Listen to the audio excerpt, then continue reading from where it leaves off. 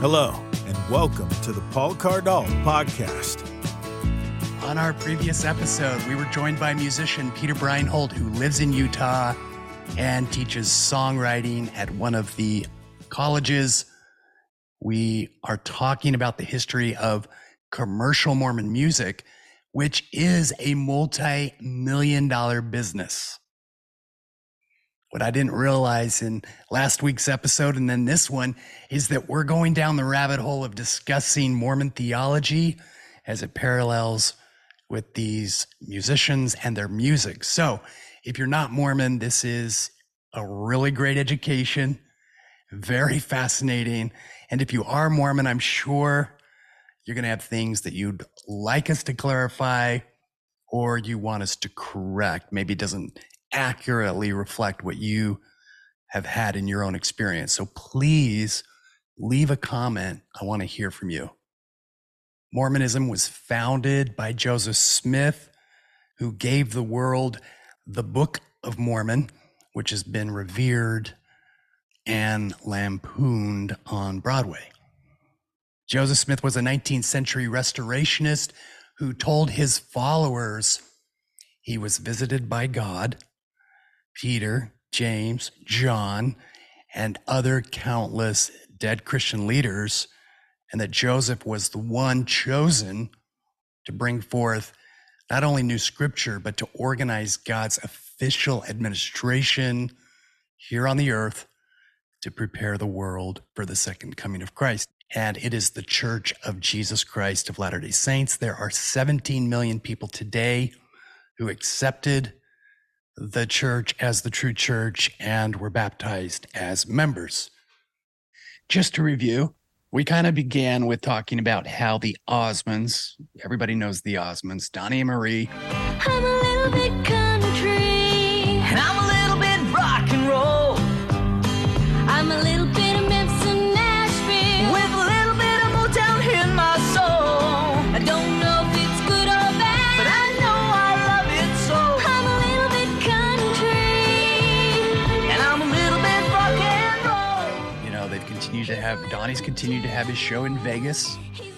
I think everybody in the world knows who the Osmonds are. So they had their fifth studio album released in 1973 when I was born, produced by Alan Osmond, recorded in Los Angeles at, you'll love this title, Kolob Studios. Oh, Which Peter, what is Kolob? Kolob's the planet closest to where God dwells in Mormon theology. So in Mormon theology, the founders actually gave the name of the planet closest to where God lives. I think there's a logo. There's an old logo where it has a hand holding a planet. Which is interesting because I've got the whole world. Yeah. You know? But artistically, I thought it was pretty good. It's pretty good design. I did some research though on the plan because we didn't really get into it, but just in review, there's a very respected music critic, Donald Garosco. So he gave the album a 2.5 out of 5 stars. So he wrote, anyone who thinks of this family group as a bubblegum soul outfit will be bowled over by this incredibly ambitious outing, which attempts to explain the family Mormon's beliefs through a series of songs that cut across a wide variety of pop genres. So he's giving them props for diving into theology, but at the same time, he's saying, I don't know that this was right for this band. Okay, then we moved on to kind of additionally in the 70s, while that was mainstream commercial, tapping into LDS themes, we talked about Lex de Azevedo, who was one of their band leaders who worked with the Osmonds. And he created these musicals, Saturday's Warrior, My Turn on Earth. And did you ever see Charlie? I saw the movie. It was a book, I think, and then turned into a play and a movie. Yeah, it was a Jack Whalen. Yeah. I think he taught at Rick's, now BYU Idaho. I think he was a professor up there. He was at Rick's. If you've seen Napoleon Dynamite, he is wearing a shirt that says Rick's College. No, the girl is not a Mormon. Sorry, I only date Mormon girls. Your father isn't asking you to marry her, dear. Just think of it as missionary work. Oh, okay. I'll take her to the visitor center, and then I'll buy her a milkshake. Oh, come on, you can do better than that. She's the daughter of our regional manager. Why don't you take her to the country club for dinner? Your father will treat. What? In my Jeep? Oh, all right, here, take my car.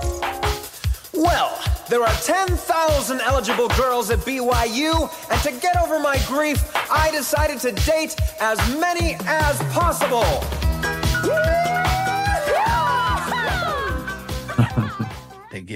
They fall in love. It's a scandal. She joins the church, which is the arch of the book, and everybody's like, yes. And that's the payoff. That's the payoff. The payoff. That's the payoff. But then here's the real tearjerker is she gets cancer. But the reason it's such a beautiful story is because of the LDS theology that they were sealed in a temple, so their marriage will endure beyond the grave. So what did Lex do with that?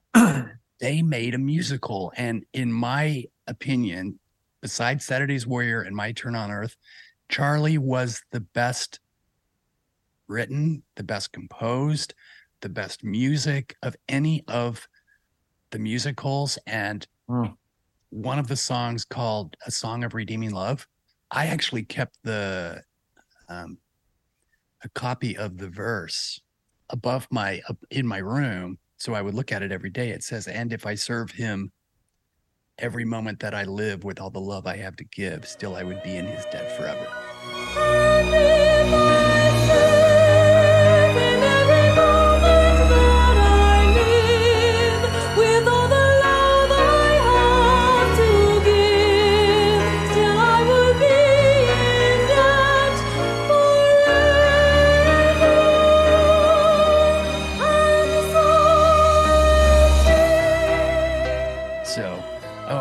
That I've got this new Zoom effect right on the right. That was intense. Right as you were quoting that meaningful song.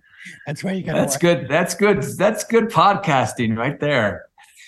I have this new camera. It's called a OBS bot, but I think I have it on the wrong settings, so it can follow you around the room. It's the right setting. It just likes you so much, Paul. Oh man, it's pretty fancy, these cameras. Okay, so from the Osmonds to the musicals, and out of musicals, Michael McLean created musicals first, Celebrating the Light. Musicals must have been really popular in the 70s and 80s. Oh, can I just add, so the musicals, and we weren't in Utah again. I said that last episode. So I was not experiencing it firsthand, but musicals, those were maybe the driving thing in the 70s. You had the Osmonds, but these musicals, they had touring groups, they had multiple casts, and it was a big business. And there's in Bountiful, Utah, there's what's called the Regional Center that was kind of built. My sense was kind of built because of the success of all these musicals. And then as a result, you had these.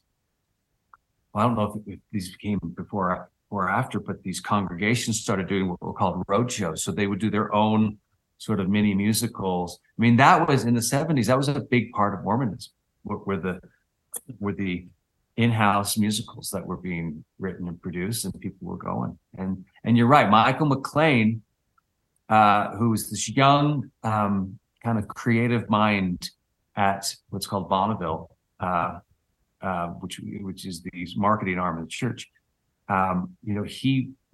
He starts collaborating on these commercials. So you get the musicals, and then the church starts doing commercials, and Michael is composing.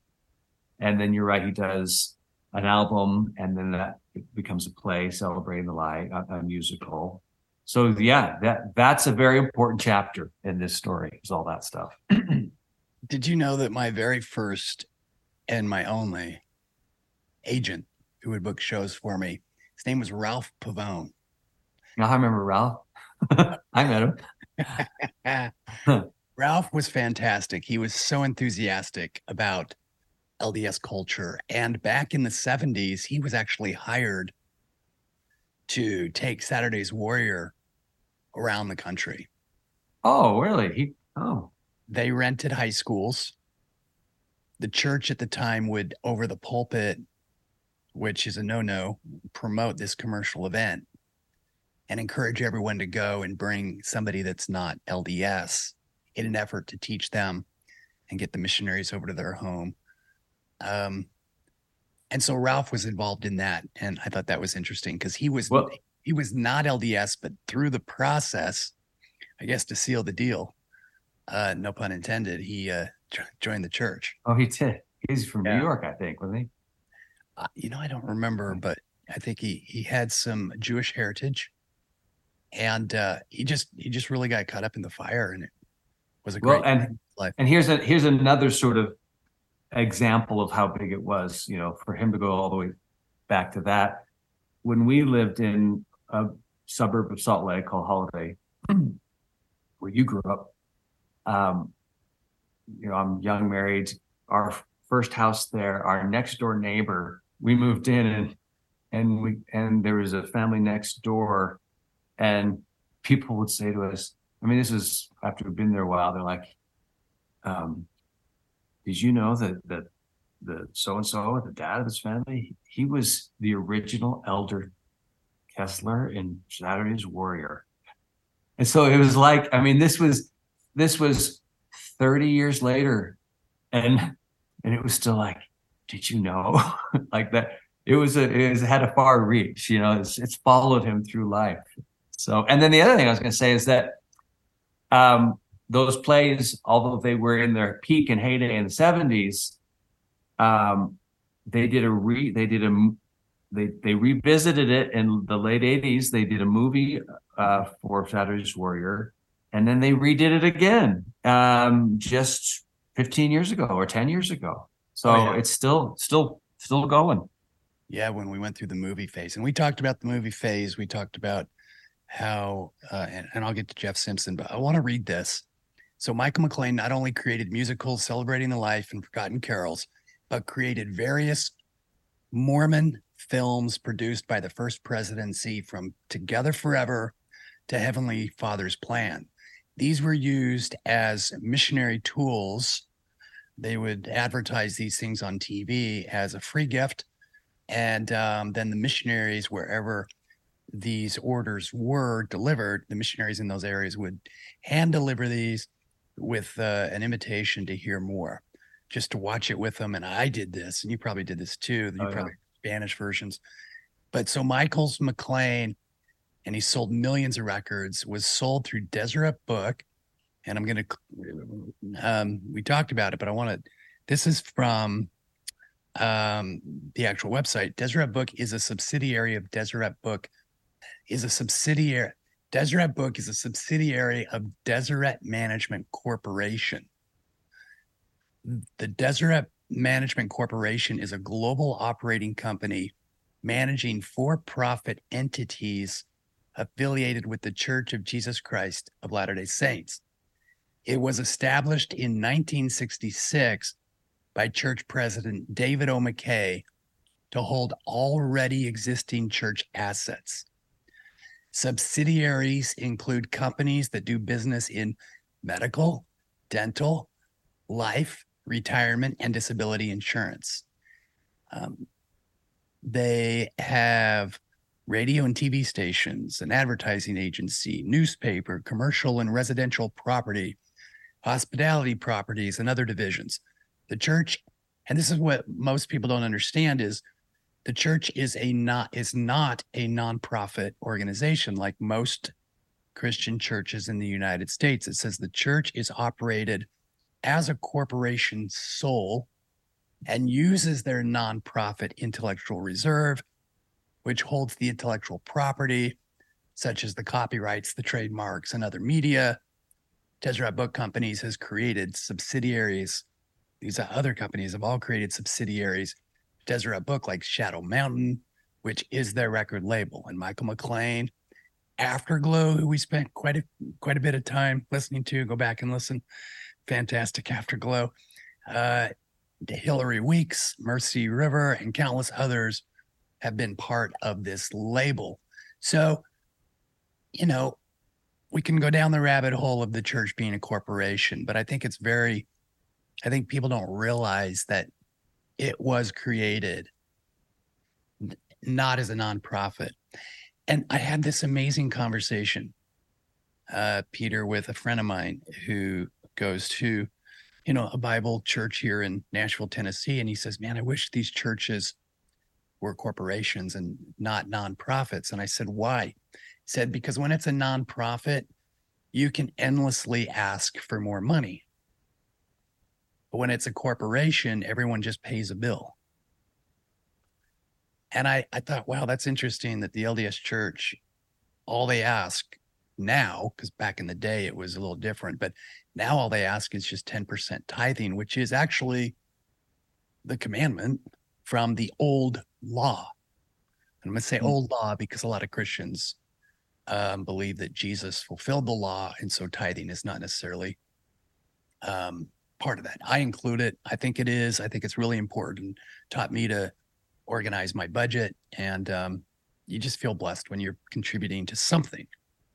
I also think it's relevant to this conversation of greater culture, the arts, because, and I've been thinking about this lately. So one of the unique things about Mormonism and the church is that, it's going back very early on, it's more than just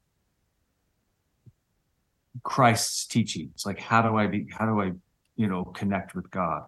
It's a whole nation. it's a whole Zion, the whole Zion concept. It doesn't end with like, here are some teachings that will connect you with God, which sometimes, frankly, I wish it were. Like, I have my moments and I'm like, that's what I want. But it's a whole lifestyle. It's a whole whole community, including an artistic community.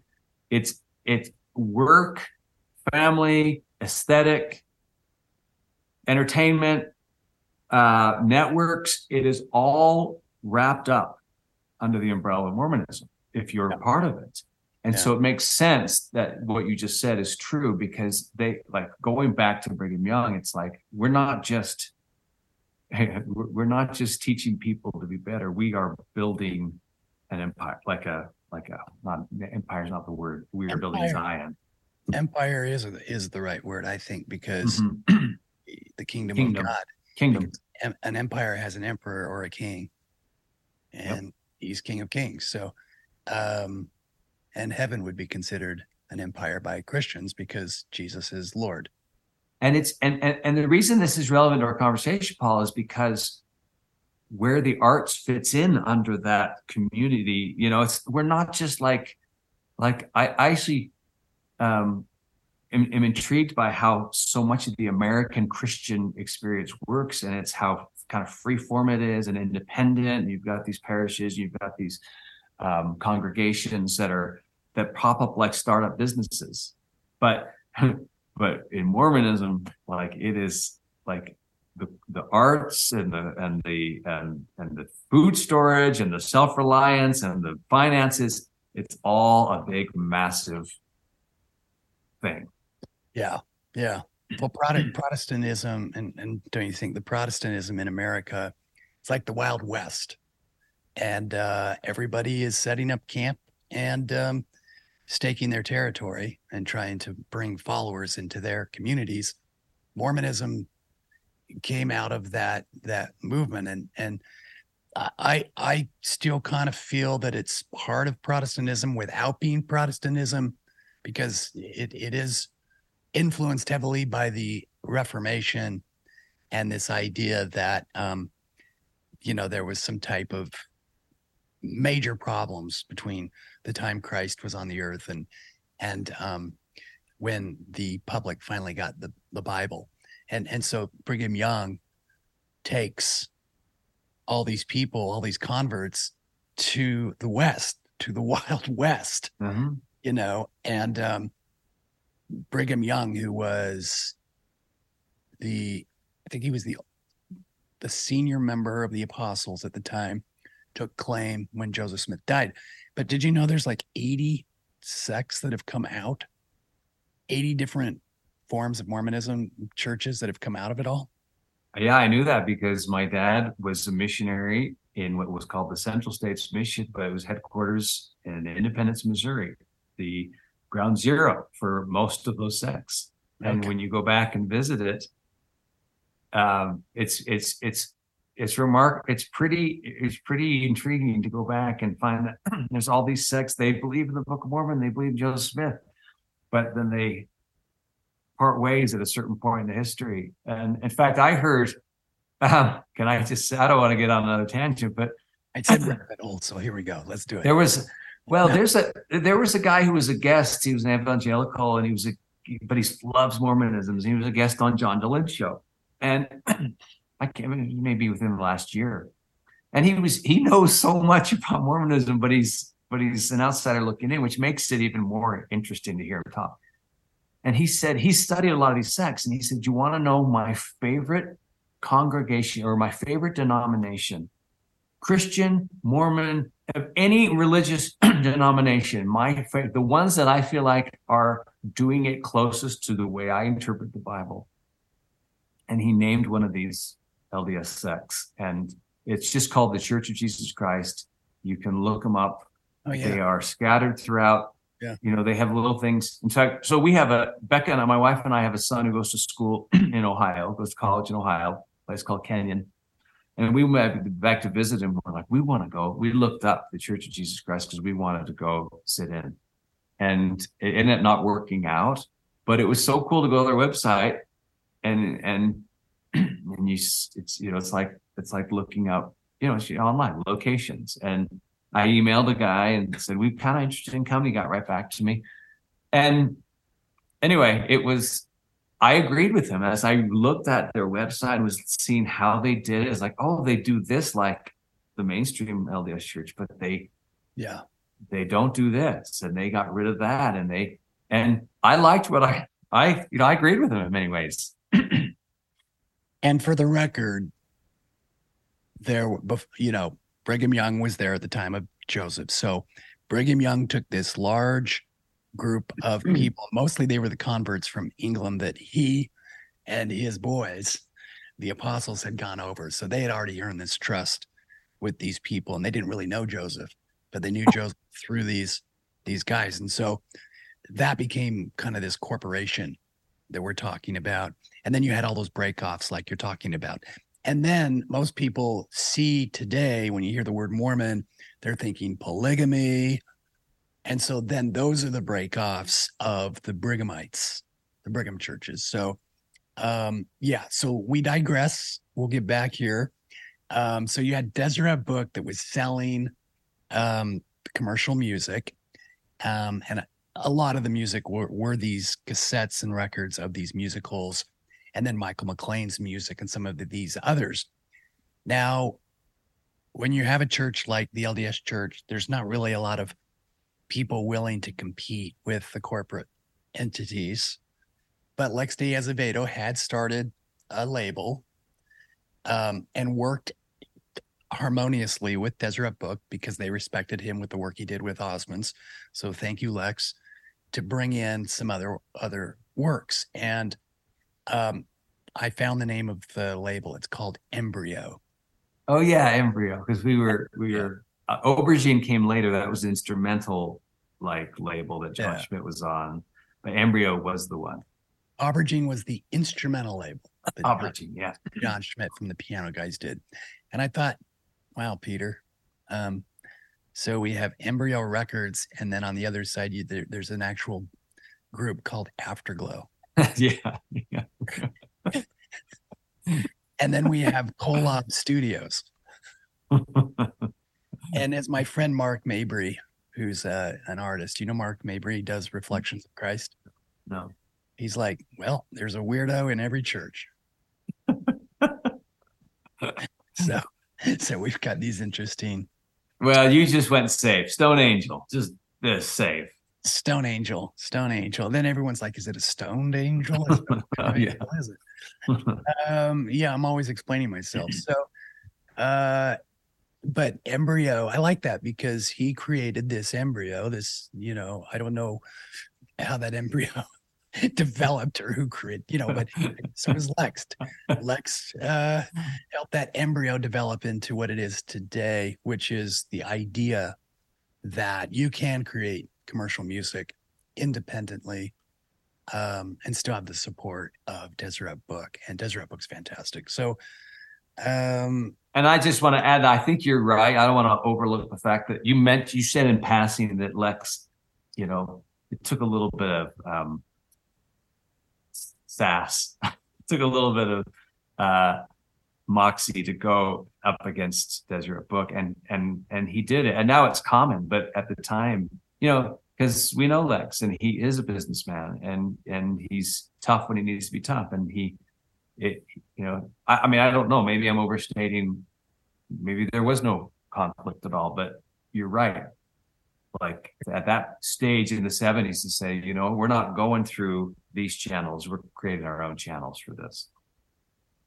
Yeah, I think Lex had the support because with Saturday's Warrior and the church encouraging bishops to invite people to Saturday's Warrior, there was this concept of working with them. But Peter, there were at the time, and there still are kind of today, there were hundreds of LDS themed bookstores independent of Deseret Book. You had the LDS Booksellers Association, and these comprised of stores all over the United States and Canada and England, and they were selling music too. So they existed a long time ago. You'd go into this little mom and pop store that just sold like statues of Joseph Smith and books by Mormon apostles and some figurines of Christ. They're still out there. Yeah, they are. Like Cardston Book and Ensign Book. And, it's kind of like walking into one of those Catholic stores. And my mother-in-law is very Catholic, so we would go to a store, all rosaries and pictures of the Pope and pictures of Jesus on the cross. And I said to her, I want to see if I can find any art or statue that shows Jesus resurrected. And I could not find anything. But when you go into the Mormon bookstores, you'll see tons of statues of the resurrection, but no statues of him on the cross. No, not one. Yeah. No. Because as they say, if your mother died in a car accident, why would you put that around your neck? Yeah, the old missionary line. The Deseret Book hasn't made it easy for those mom and pop shops. The Deseret Book has been the behemoth that will buy. They bought Siegel, didn't it? They didn't buy Covenant. When the competitors start to really roll, Deseret Book is typically. They bought Jeff Simpson's, didn't they? Yeah. He's next on the list. Okay. And they should. That's business. That's great business. Let somebody else start something amazing and then go and buy it. Unless it's Galen Rust. And we will go into Galen Rust and legacy in this episode. So, and we're also going to talk about Gladys Knight. So, okay. And we will be right back. Did you know the best way to support your favorite musician is to bypass social media and go to their website and subscribe to their mailing list? Going directly to the artist's website ensures you and the artist will have no third party controlling your relationship.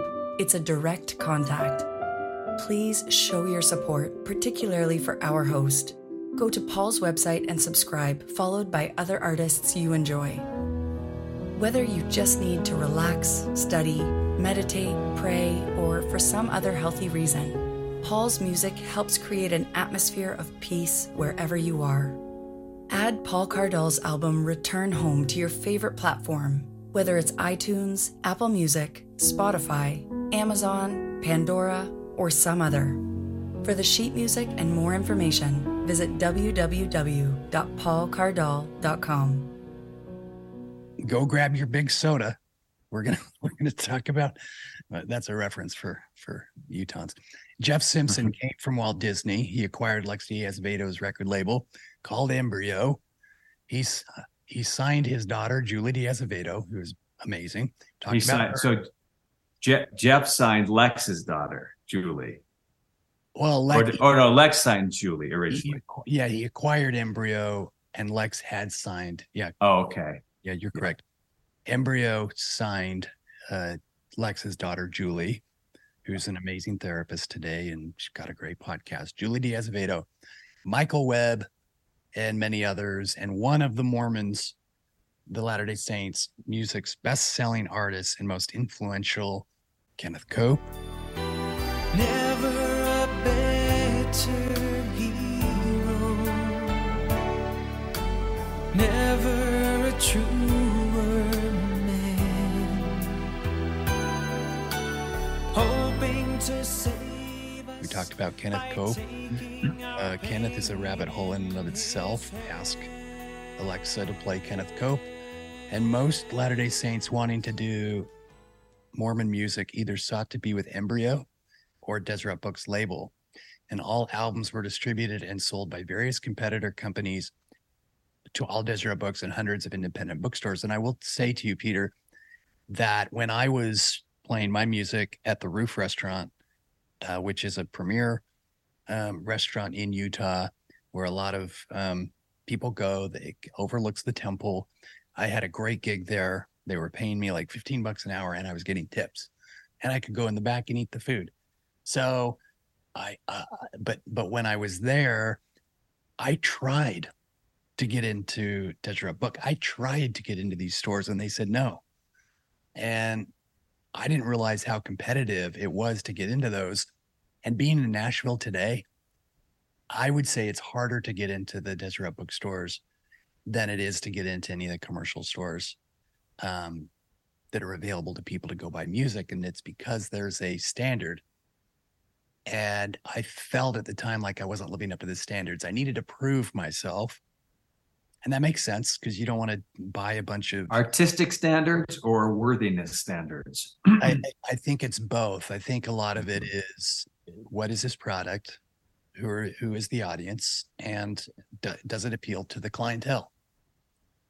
And slowly, because I started selling enough and then got affiliated with Richard Paul Evans, who was a darling to bookstores because he made them a lot of money with the Christmas box. Jeff Simpson, who was my neighbor and happened to be my elders quorum president or small men's group, small men's group leader. A group for men that's small, not a group for small men. Yeah, we didn't get half price on anything. So Jeff Simpson, I talked to him and, it took some time. He didn't really say yes. But then eventually they gave me a deal with their distribution company, Excel. And Robert Warren, who was in charge of their distribution, worked with me, and it was amazing. And we finally got stuff out. I think Excel was a company that you would use to get into the bookstores, or did you use there was another distribution company that serviced all local music called Soundburst. Oh yeah. So I only used these companies as distributors. I never went with a label. And I remember Kenny Hodges. You remember Kenny Hodges? He's like the A&R guy at Deseret Book in the late 90s. And I remember meeting him. I remember he said to me, and this is for us, this is like, things are just sort of really cooking for us. And I remember he was nice. And he said, boy, we meaning Deseret Book, we'd love to get our mitts on you. And I remember thinking, I just say this now because I remember thinking, it's like, no way, that's not my plan. But I did use Jeff Simpson's company, which became Excel. Embryo changed the name to Excel. They did a great job distributing. And then there was a mom and pop distributor called Soundburst, and we did probably most of our work with them. I think there was some. I think Jeff started taking some of Soundburst's business. There might have been some bad blood there, but that's business. And yeah, so that was the standard at the time. And then I'll just mention this quickly, Paul. In the ensuing years, probably in the 2000s, it seemed like Deseret Book went through a period where they started distributing, and they started taking on, not as a label, but as a distributor, they started taking on tons of people. Like the Utah local music scene was cooking, and they started getting involved. And then all of a sudden they did an about face. They regretted it, I think. And do you remember when they returned tons of product to tons of artists? So this is the Brad Haslam phase. Yes. The Bob Hollander era. Yeah. Bob Hollander, who is one of the smartest people. Just ran into him on Saturday. I love him. He helped develop a couple singing groups at BYU that became commercial. And then he was the one. He got the Mormon Tabernacle Choir. He basically, kind of resurrected their career, right? He got them on. He did. They got a number 1 album under Bob. Yeah. Did he do Consider the Lilies? Anyway. So, but he was always with XL. He was with XL Entertainment first. He was advising and helping Jeff Simpson run that label, and brought a lot of wisdom. He's just a very intuitive. I actually hired him to mentor me on understanding how to do better shows for the LDS market. I don't know that was the right fit for me, but a lot of people. He worked for Michael McLean, doing his Forgotten Carols that are carried from the 80s all the way to today. And then what happened was when Deseret Book acquired XL Entertainment, because they were making movies, I think Bob, if you're listening, I love you, correct us. Bob went over and worked at Deseret Book. And I think it was really frustrating for him at Deseret Book. Yeah. Because he recognized the red tape involved in trying to get projects done. And this is not the church's fault. This is business anywhere you go in the world. Trying to get things done artistically is very difficult when there are people above you that have no idea about music, but they love music in their car, going to their law firms with Kenny G or whatever they're listening to. And but I will say there is a layer. There is a layer that Bob had to deal with, and we don't need to get into it. But it is business, but there is some additional complexity that's unique. But go ahead, Bob. I do think, any church needs to be careful of who they promote or involved with, because it's whether is that person loyal to the church? Are they endowed? Yeah. Have they received all the ordinances that qualify them for the highest level of what is promoted? So, and I'd say was it under Bob then and Brad Haslam? I don't know if they're there. Was it under them where they got really top heavy, and so they let everybody go, and they asked these artists to buy their product back, which was a hardship for all these artists to be expected to. They'd already been paid. Now give us our money back. We're going to give you your CDs back. Yeah. So this is a sad chapter. This is a Kirtland Bank period of LDS music. Bob, I don't think, had any responsibility over that. Jeff hired this really intelligent, wonderful person, Brad, who's an amazing husband, father, and he had been very successful at making temple calendars and had gotten them sold all over the place. And Brad, if you're listening, please correct us. Brad was given the responsibility over at Deseret Book, and he was seeking international accounts, national accounts, because not only were there the bookstores, they were trying to get music into Walmart, Costco, and Walmart. And so he was really, he's a great salesman. And he went and sold, but in the deal, there's a return clause, and what I would have done, what I think a lot of people would have done, is made sure you can't return product. But he did the deal, so he ordered we all spent a lot of money to Duplicate. Manufacture CDs. Yep. Duplicate, which is a dying breed. Duplicate CDs and Video West or wherever we got our CDs from. And so, yeah, all those CDs went out into the corporate commercial entities of Walmart and Costco, and even some of the grocery stores. You'd see an LDS rack, an LDS section. And yeah, there wasn't the response. This is business. It happens. And so we were all forced to take product back and pay back the check that we had received. And I remember at that moment, a lot of artists said, we're done with this local entity that's trying to get our music out there. I think a lot of artists, we were very emotional. We stepped back and we're like, but at the time for me, and I don't know what you were feeling, but the time for me, I was like, look, you do not, if you're back in Nauvoo when the president, Joseph Smith, is starting this faith and you're all in, and there's a company across the street who wants to try to take the business from his store. He didn't have a store, but if he had a store and you're trying to take away his business, I was like, there's no way. There's no way. I would totally surrender, pay him and take the ride. And that's what I did.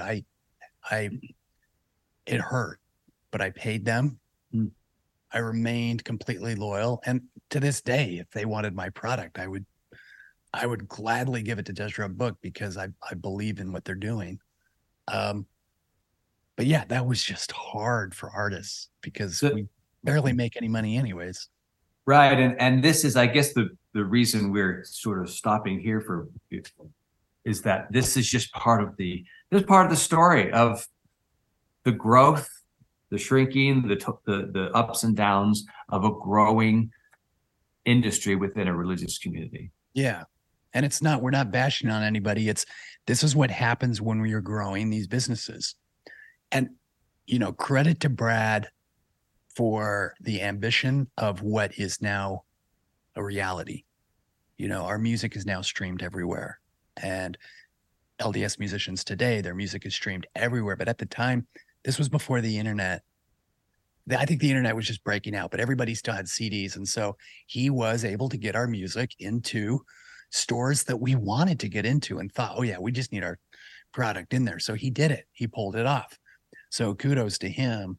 But at the same time, the marketing, artists don't realize they have to do the marketing too. If you don't have a label and you're independent, you can't rely on just distribution. I think there's this mindset back then that, I just need to get distributed and then my music will sell if it's in the stores. That's not true at all. Okay, so we talked about, I know we're halfway, we're like way in and we're still reviewing. And then finally we talked about EFY, the EFY records especially for youth, which is a program that the church has through the Brigham Young University, which is their school, and funded by a lot of the tithing. And it's a great school. And so we kind of went through that rabbit hole. And EFY not only carried from the 1985 or 86, it's carried all the way to 2019. And today they're doing it's called F. Right? Yeah. The church, the larger church. So EFY was always sort of almost a separate thing. Like it was out of BYU, and so it was kind of like its own little business. But it was BYU, so it was technically under the church. But then it got so successful. We talked about this. The church a couple of years ago stepped in and said, all right, we're going to take this and we're going to rebrand it. They call it FSY, which stands for the strength of youth. And they've made it they've streamlined it. They've made it affordable for everybody. They've done some things to sort of broaden it. But yeah, that was the end of EFY, and that was the end of EFY albums.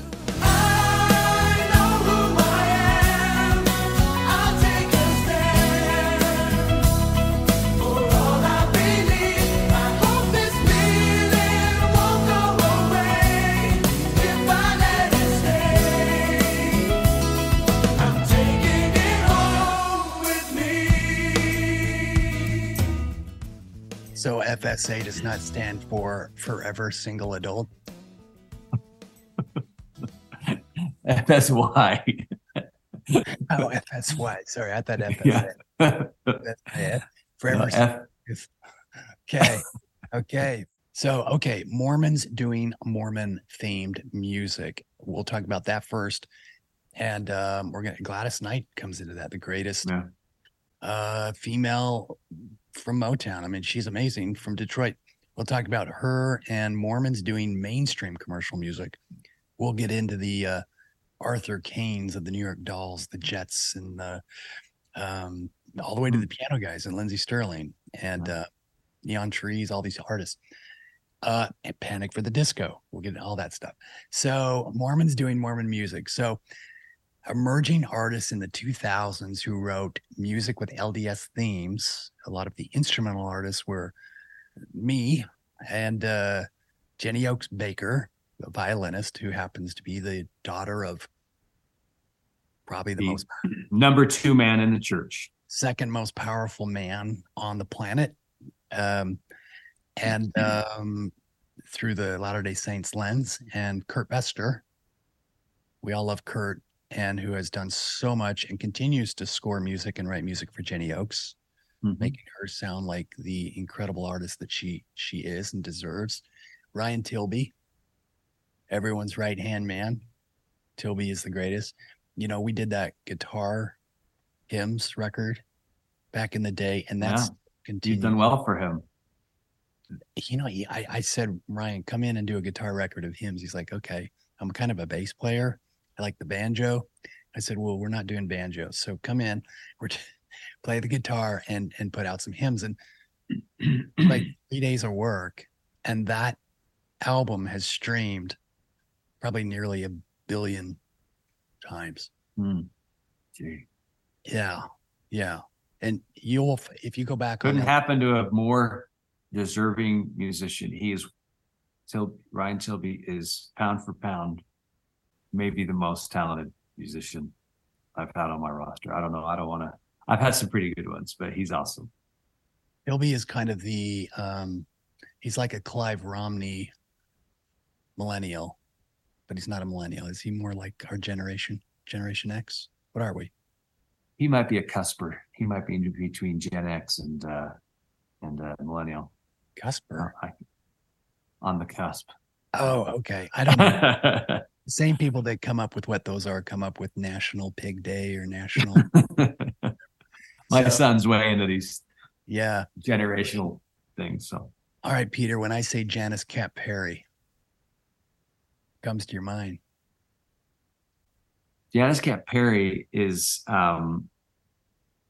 I was first exposed to her just through, she's a very traditional, almost hymn-like composer. And she's like a modern hymn composer.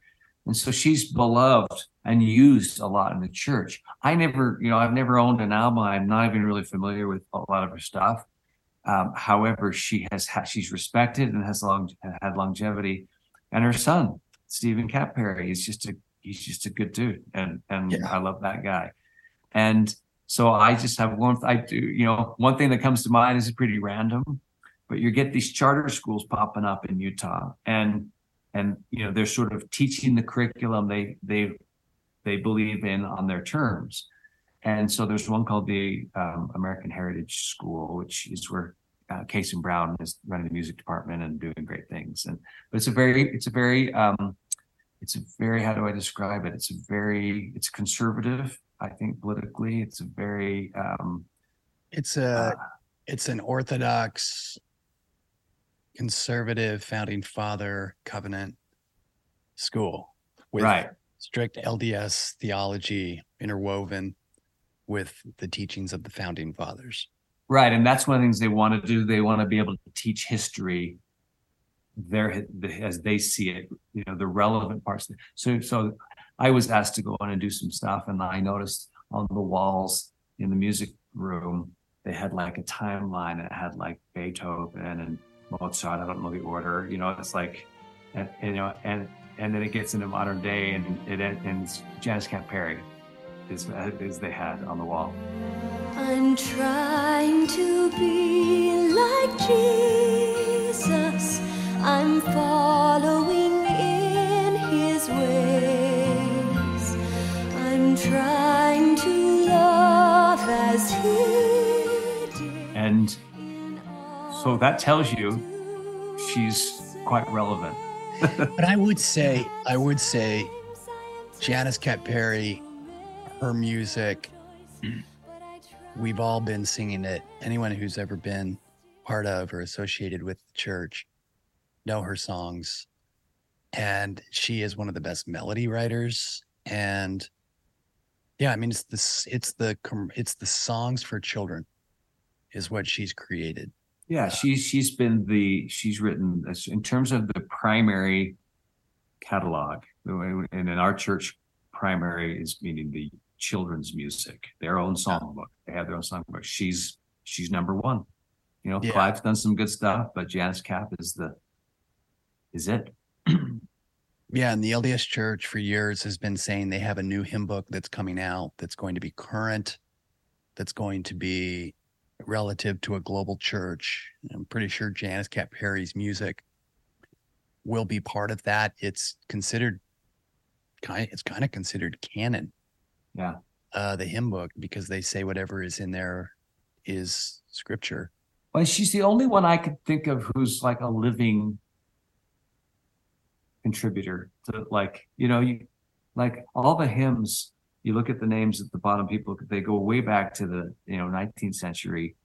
There are some more contemporary ones like Bruce R. McConkie, who, they're apostles. Janice Cat Perry's the exception. That's just a really remarkable thing that her name is all over the hymn book, and she's a contemporary musician. One of her similar associates, Dorothy Anderson. Dorothy Anderson wrote, what's that song? What do you do in the summertime? What do you do in the summertime when all the leaves are blue? Yeah. Green. Well, the leaves are not blue, but what do you do in the summer? No. And I wanted to do that song on my primary worship. And typically you would just do the song and pay out the residual mechanical to the writers through Harry Fox Agency. But a lot of these people like Janice, back in those days, you would have to contact them directly and get permission. And when I reached out to Dorothy, she's on the phone. She started crying, like, you want to do my song? Nobody ever wants to do my song. I said, well, I'm going to do it. And it actually has become one of the most popular songs on my primary worship album. And I did some Janice Cat Perry tunes on there. But yeah, Stephen Cat Perry, we love him. He wrote so much music from Camora's Hill, kind of a pageant theme musical. And then he worked with BYU Radio and was instrumental in helping a lot of artists come on BYU Radio to share their story. I think we've both been on that. Yeah. And he's just an all-around good guy. Yep. Okay, so after Janice Cat Perry, while EFY continued to release album each year, the church began hosting face-to-face firesides, big face-to-face events for the youth, beginning with David Archuleta. And it says, David Archuleta, it is the first time, and everybody, he's the one from American Idol. I think most people know who David Archuleta is if you paid attention to any pop culture. David Archuleta, it's the first time the church has ever done a live face-to-face event for their youth. Returned, and this is how it was billed in the Deseret News, the church-owned newspaper. Returned missionary and former American Idol finalist David Archuleta spoke with youth in 91 countries, doing 2 separate 1-hour events, one in Spanish and one in English. The broadcast went to more than 34,000 video streams around the world, some in front of up to 80 youth on one stream at LDS meeting houses and homes. The moderator was Sister Bonnie Oscarson, the Young Women's President, and Brother David Beck, Young Men General President. These are the people in charge. of the young men and the young women. They asked Brother Archuleta a variety of questions, along with questions from youth and around the world. And so it was broadcast, and millions of people have seen it. And I think, Peter, this was the first time where the church, outside of the Mormon Tabernacle Choir, performing with commercial artists, where they took one of their own and put them up on a stage and endorsed it as something that you need to pay attention to. And that was revolutionary. And then, we can get into what happens next with that artist. Yeah. Like, they that artist?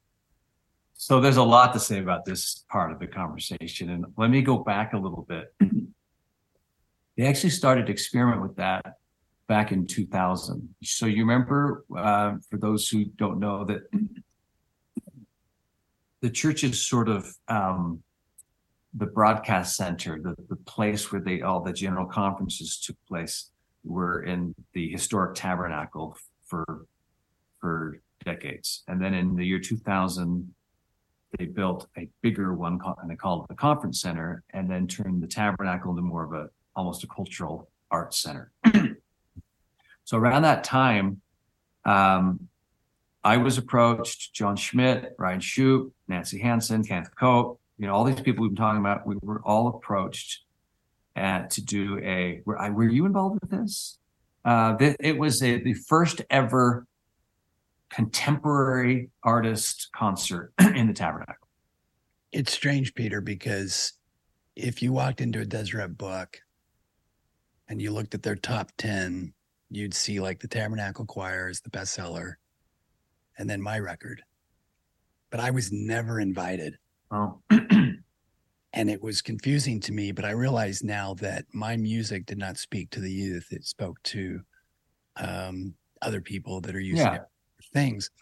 And so I was always a closeted, Shoup or Peter, Tilby. I wanted to be playing in these bands, but that was all that God blessed me with. But you were on some type of committee that instilled, and I'm not bitter about that. I know my place, but you were on some type of committee though that helped strategize and come up with that's what I want to talk about.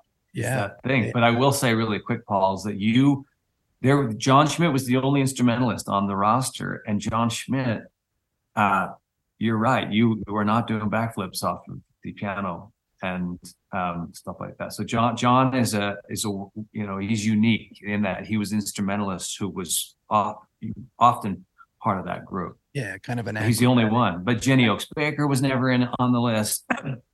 Other instrumentalists weren't. So it was really geared towards contemporary music, and so we were brought in, and there was a producer, and he was the liaison between the artists and the top quorum of the church, whose idea this was. He was the sentinel that stands. Yes. And it was, they really sort of laid it out to us like, this is a big deal, you guys. And we chose you because we trust you. I remember that was the big message. We want you to be yourselves because we know who you are.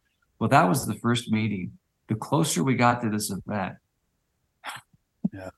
the more it was like, hey, try not to do this and try not to do that. And like, it was this middleman who was probably worried that his reputation was going to be ruined if it didn't go well. And so by the end, and I'm not joking, by the end, he was telling us, try not to close your eyes when you sing, because that it kind of gives off the impression that you're possessed by the music. And so by the time we go on stage, the stakes are so high, according to what we've been told, that Nancy Hansen, and your listeners may not know Nancy. Nancy is a singer-songwriter from this scene they call her the natural because she's so at ease in every setting. She's just so comfortable and relaxed, and that's her appeal. I'm standing up next to her on stage, and she looks, I've never seen her like that before. Like they psyched everybody out. That was an early version of them trying to experiment with this contemporary, and then flash forward, I don't know how many years, and then you've got the face-to-face events. David Archuleta, where that's actually a worldwide broadcast.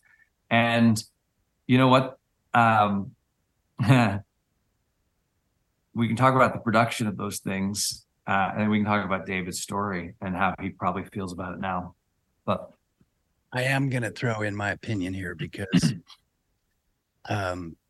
when you control art,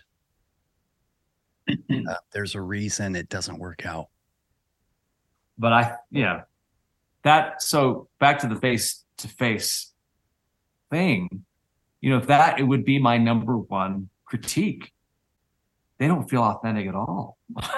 No, it's so stiff. They had Lindsey Sterling in 2014, who is one of the most, I don't know, she's probably the most popular violinist. She's like, I don't know, those that love the game Zelda. She's like if Zelda came to life. She dances. She's created a whole world in her videos. It's like a fantasy world where she plays the violin and she dances.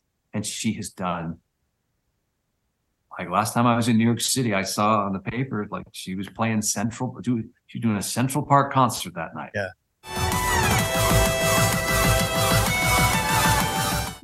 So this is like where the church is like endorsing these artists, putting their stamp of approval on these artists.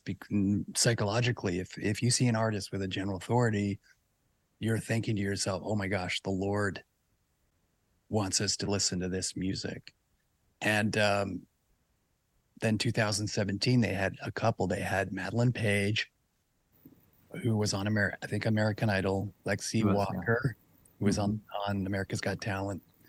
These are amazing artists. And then Patch Crow, an Australian artist from the band Beyond Five, who Beyond Five has done a lot of inspirational LDS themed music. And I don't know who was, and after that, they kind of stopped doing music and they focused just on like the apostles face to face. I don't know. They just shifted from famous artists to like having a personal interview with an apostle. And I don't know. How did those affect your kids? And I don't think my kids were really aware of them, to be honest with you. But I will say that I think I heard about them. I remember the little clips I saw. I didn't see many, but the clips I saw,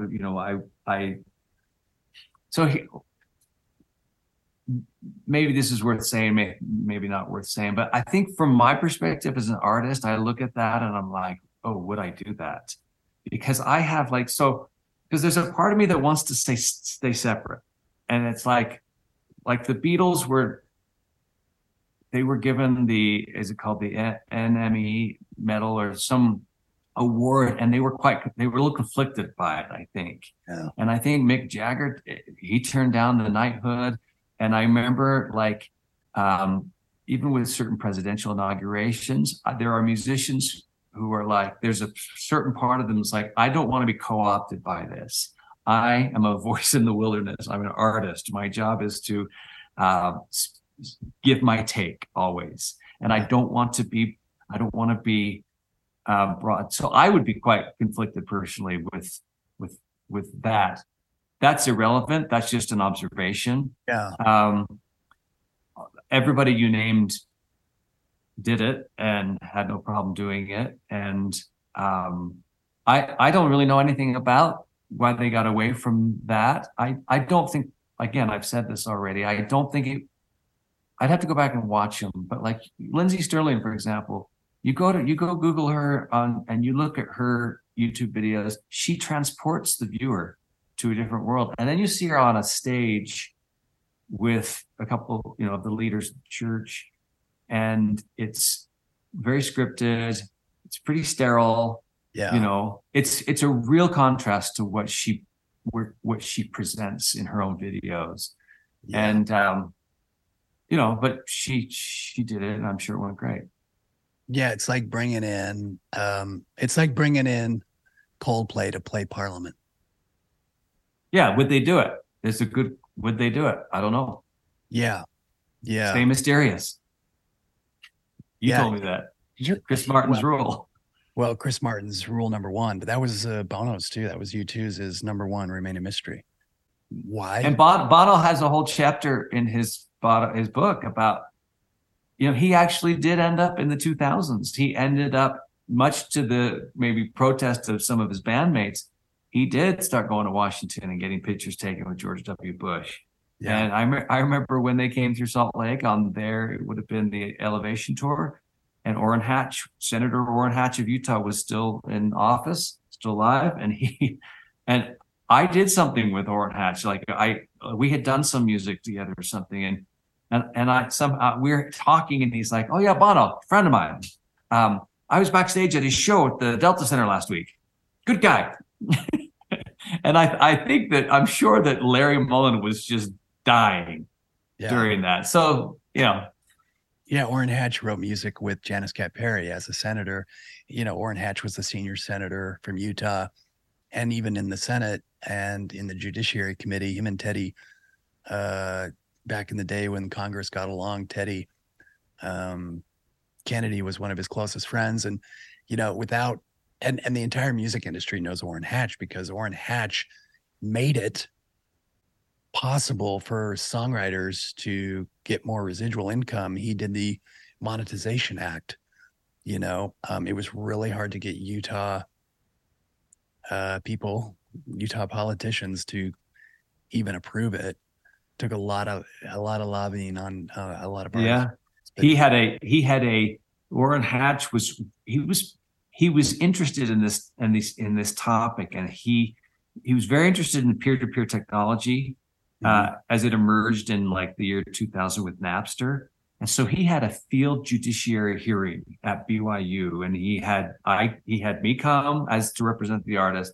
Sean Fanning, who invented Napster, was next to me, and then you had some tech industry CEOs next to them, and he just listened. He was so interested, and there were 8,000 BYU students in the Wilkinson Center listening, and I don't know, like, I guess when you're a senator, you just sort of lean into the things that are on your radar and that you're interested in, because he was doing music, that was on the radar for Orrin Hatch earlier than most. Yeah. Orrin was very passionate about his songwriting. He wanted to celebrate America, and he was very serious when he would talk about it and the impact he was hoping it would have. And he was so good to me and good to you and everyone that knew him. I mean, artists had a special relationship with Orrin Hatch. It's fascinating stuff. So, we were at face to face. We face to face. So that was a period where the LDS Church in our current time publicly celebrated these artists because of their faith, because of their ability to reflect the church wherever they went in the world, the way they answered questions, the way they do all these things. And yet at the same time, there's a stiffness about it. And as artists, we just want it to be more personal and less scripted. Right. You can be scripted and still have emotion. I mean, Together Forever and Heavenly Father's Plan videos that Michael McLean put together, we always thought those were true stories, but they were actors, they were scores, it was all script like a TV show to get you to emotionally feel sad and happy and glad and all these things. But okay, so we'll get into Alex Boyer.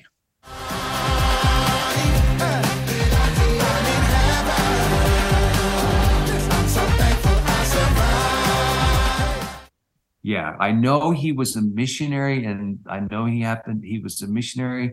He probably came home in 92. He was in Birmingham, one of the England missions. Anyway, so he did the boy band, and then I don't know at what happens next, but he winds up leaving the boy band because I think he felt like it was compromising his values. Well, he had joined the church.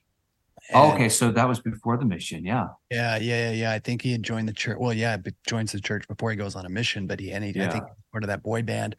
But he ends up coming to Utah, and to the point where he's so charismatic. He walks in a room, everybody knows he's like a cheerleader for Christ, and it led him to being used by the Mormon Tabernacle Choir. Right. And you got to say real fast about Alex before you. So what he does, he's a singer. He can dance. I don't know if he's a composer. He might be, but he's like an MC. He's a personality. If you run into Alex in the street, which I had, like I remember, you run into him, and in 10 minutes you'll walk away. You won't know what you just hit you. Yeah. He has an energy about him. And so that's kind of his gift. Like it's not songwriting. It's just being in the room, and whether he's singing or dancing or just emceeing that, like, and I think it was also relevant because culturally, like, we love people like Alex Boyer. We love international people who come into our community. It's a validation for us, but we also we do like to feel like we're diverse. I think he provided all of that. Then the piano guys looped him in for some of their early videos, and there was a little partnership there. And then he started doing his own albums, and that's where I interrupted you. Yeah, no, you're fine. Yeah, he started doing albums. He went on America's Got Talent, and it was incredible, but they didn't move him on. And he also, he's kind of the James Brown of a Latter-day Saint. That's his style. That's his style. And so it brought to Mormon culture this concept that you can do cool R&B, pop music, and at the same time the church was emerging into countries where there are a lot of African nations, and Alex comes from one of the countries in Africa, and the Mormon Tabernacle Choir, for a lot of their important celebrations, I call them gigs. Was he in the choir? Did they put him in the choir for a while, or was he just featured? Oh, they put him smack dab in the middle of all those England Americans, and the camera was on him. But what was incredible about it is whenever they would do, celebrate Black History Month, he was front and center singing the classics with the choir. Take Me to the River, all these incredible pieces that it's soulful Christian gospel that the choir would do. And I think Alex elevated the choir in such a profound way that, for me personally, I think that was his greatest moment, is surrendering to be with the choir, to elevate the choir and the church's mission to bring their message to other nations and to a culture that's largely been rejected in the history. And we don't need to go into the history of the Black Mormonism culture and race. Yeah, but it's been challenging for every religion, every society, to deal with racism. And it was my dad that actually reported the story when the LDS Church opened up the priesthood blessings to people of all colors, and that was in 1978. And that emerges into our conversation about Gladys Knight. He's leaving on that midnight train to Georgia. Leaving on the midnight train. Yeah, said he's going back. Gladys Knight and the Pips, Gladys Knight and the Apostles, Gladys Knight and President Hinckley, who had such a special relationship. President Hinckley was the prophet that went on 60 Minutes that kind of brought the church out of obscurity into international light. And he was the prophet during the Winter Games in Salt Lake City, the Olympics. And so he'd been a journalism major in college. He'd gone to England, London on his mission. So he was where he had done the street stuff. And he wasn't shy. He wasn't afraid of sitting down with Mike Wallace for 60 minutes. And he had kind of a no nonsense way about him. Like, you can ask me anything. And that was not familiar. No, for us. They were scripted before usually. Right. And you could argue, a lot of people miss him. And so you've got Gordon B. Hinckley, that's happening. And somewhere in there, I don't know the whole story, but the legendary Gladys Knight, who had come up who, I don't know all the details of her upbringing, but I know there were ups and downs in her lives, and she was seeking stability and somewhere in there, I think it may have had to do with her residency in Las Vegas. She's now a legacy performer, a legend in the Hall of Fame, and she's in Vegas. And somewhere in there, she has a brush with the church and ends up converting to the church. And she really clicks with Gordon B. Hinckley. Do you want to add something about her conversion story? There's a story. There's a great story here. It says Gladys Knight found Mormonism late in life. Now, Gladys had been in a lot of different churches.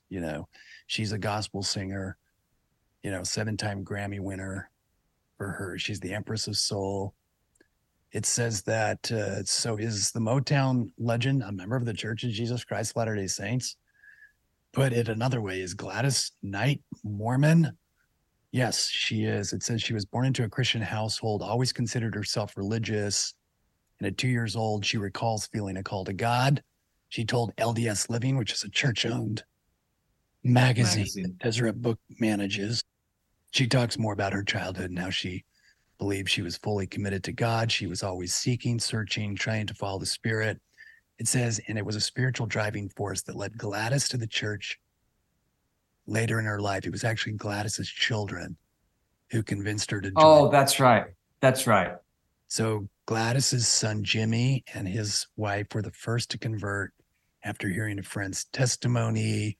Gladys' daughter, Kenya, joined the LDS church and started to involve Gladys in the church in 1997.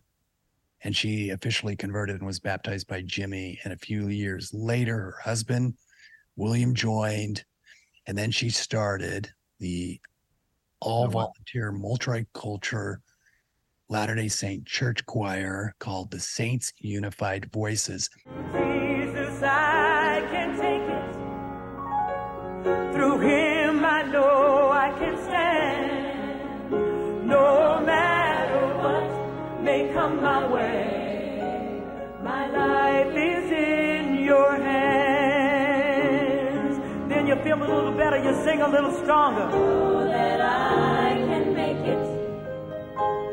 I know that I can stand. And this was at the time where we saw Alex Boyer, another black man in America, front and center in the Tabernacle Choir. We're starting to see this shift the church is taking to where shortly after this, we're seeing President Russell M. Nelson, who became the prophet after Gordon B. Hinckley and Thomas Monson, then President Nelson, developed such a strong relationship with the NAACP, acknowledging some of the bad history and then giving a lot of resources to help the NAACP provide scholarships. Just so all of this seemed to be this beautiful lead in.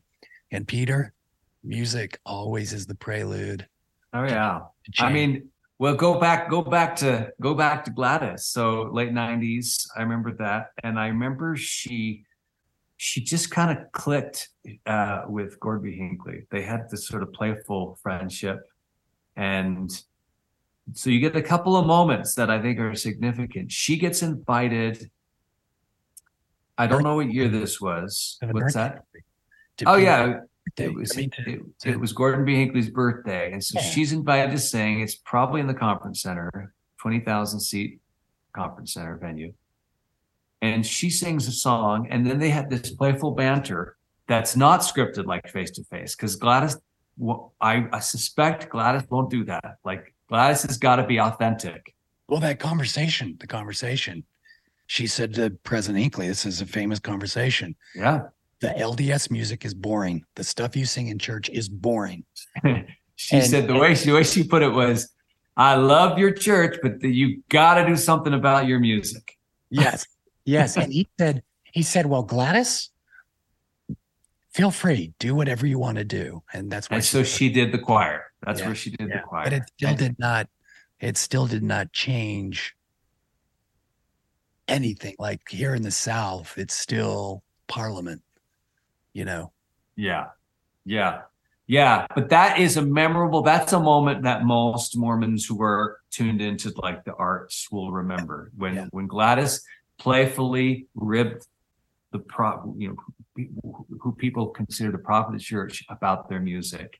And he laughed and said, let's do it. And so that's a moment. And you can say that there has been, not fast change, but they have, as we talked about last time on the part one, they have loosened the rules in sacrament meeting. They have, we're not to the point of having, drums in sacrament meeting or anything like that. But I think we're really, I think there's a heightened awareness that like spirituality manifests culturally in so many different ways. And when you get drumming, you get drum circles going in places. That's a spiritual thing going on. And I think Mormons used to feel like there was, we have the fullness. And so, no, the appropriate music is very reverent and subdued. And I think now, we're just a young church. It's taken us a long time. Yeah. We're recognizing that the Spirit can manifest in a lot of ways. And so much of the founders of Mormonism, they observed what was going on in England. They observed Methodism, what John Wesley had created. Even the communion today, the sacrament trays that are passed around to everybody, that comes from Methodism. They were the first to invent the idea of these little cups, which sometimes somebody said they're little shot glasses, and every week you take a shot with Jesus. So they're little communion glasses. But that comes from the Methodist and a lot of the procedure of the way communion is done, which they call sacrament meeting. And my wife, who never was LDS, was like, why do you call it a meeting? Why don't you call it a service? Who wants to go to a meeting? I know. And it's like, and also I like the word communion better than the sacrament. I think communion is so evocative. Like I'm communing with God. I love that. And I remember there's a blog or something, or somebody went, he was a writer, and he went and he decided he was going to go to like 50 churches in 50 weeks or something and just write a blog about it. And so he goes to an LDS church and he tells the story, and he's like, so I just walked in and, it's a Sunday and the meeting house is bustling with activity, because that's how it feels in LDS churches. It's just a lot of business going on. And he said, the first thing I noticed is like people would come up to say, hey, can we help you? Are you visiting? It's like the first thing I realized is there's the Mormons have a lot of presidents. That's the Relief Society president, and that's the Elder Quorum president, and that's the branch president, that's the stake president. So, yeah, I mean, if you study the pageantry of 19th century England, you will understand a lot of Latter-day Saint culture, traditions, rituals. And I'm not going to say they're not divinely inspired. I'm going to say that a lot of tradition is borrowed from the pageantry of, if you watch the Queen's Jubilee, or if you watch the coronation of the King, the Queen, or any of these things, you'll see these integrated into Mormon culture, the way Parliament is conducted. The first time my wife went, we're sitting in the meeting and she looks up and she goes, am I in a courtroom? Because it is designed like a courtroom where you have a bench, you have the recorders over there in the corner, and I was like, no, this is, but then of course you go into any Presbyterian, you go into any Methodist church, it looks like that, but she comes out of Catholicism where you have the cathedrals, these beautiful, magnificent churches with fantastic reverb, and then natural reverb. And then you go into, like a Saddleback church, which is, it's still like it, but it's more like an auditorium. You stand up and you worship, and then you listen to your 40-minute homily service which is more like Mormon Sunday school. So anyways. And my brother, I'll add one more just for humorous effect. My oldest brother, he was never really in our church, but he does remember going as a teenager. And I asked him, well, what's your memory of it? And he's like, I remember that there's always like that guy that would poke his head in the meeting and say, hey, can I come? They'd always have like a notebook. Hey, can I talk to you for a second? And that's his memory. Like there's always this little, like, it's like a little business, hey, I need to talk. The bishop needs to talk to you. I need to schedule you for this appointment with the bishop. It's just it's a funny, it's a funny memory. And when you're inside it, you don't see it as funny. It seems normal, but. Yeah, that was my job back in the day. I was the executive secretary. I was like, the bishop's muscle is, I was the guy that like was responsible for getting the appointments and the meetings and had to call people and be like, oh, he needs to talk to you. And they're always like, oh no, what did I do? They were like, yes, great, awesome. But as a kid, do you remember as a kid, you're right in the middle of service, right after sacrament, which is like a 10-minute period where it's quiet and you reflect and you take communion. And then a guy would stand up with a notepad and walk down each aisle. And he would he's counting people. That's probably not unique to any church or just our church. I'm sure they're just taking roll, but it's like, he's just silent.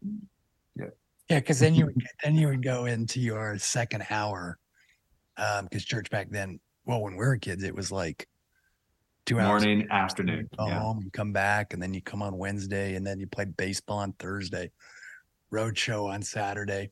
These were the great glory days. I loved it. But now it's like 2 hours. So, but when we were younger. Which are my glory days. Sorry, just go ahead. Yeah, the second hour, in your Sunday school class, they'd give roll.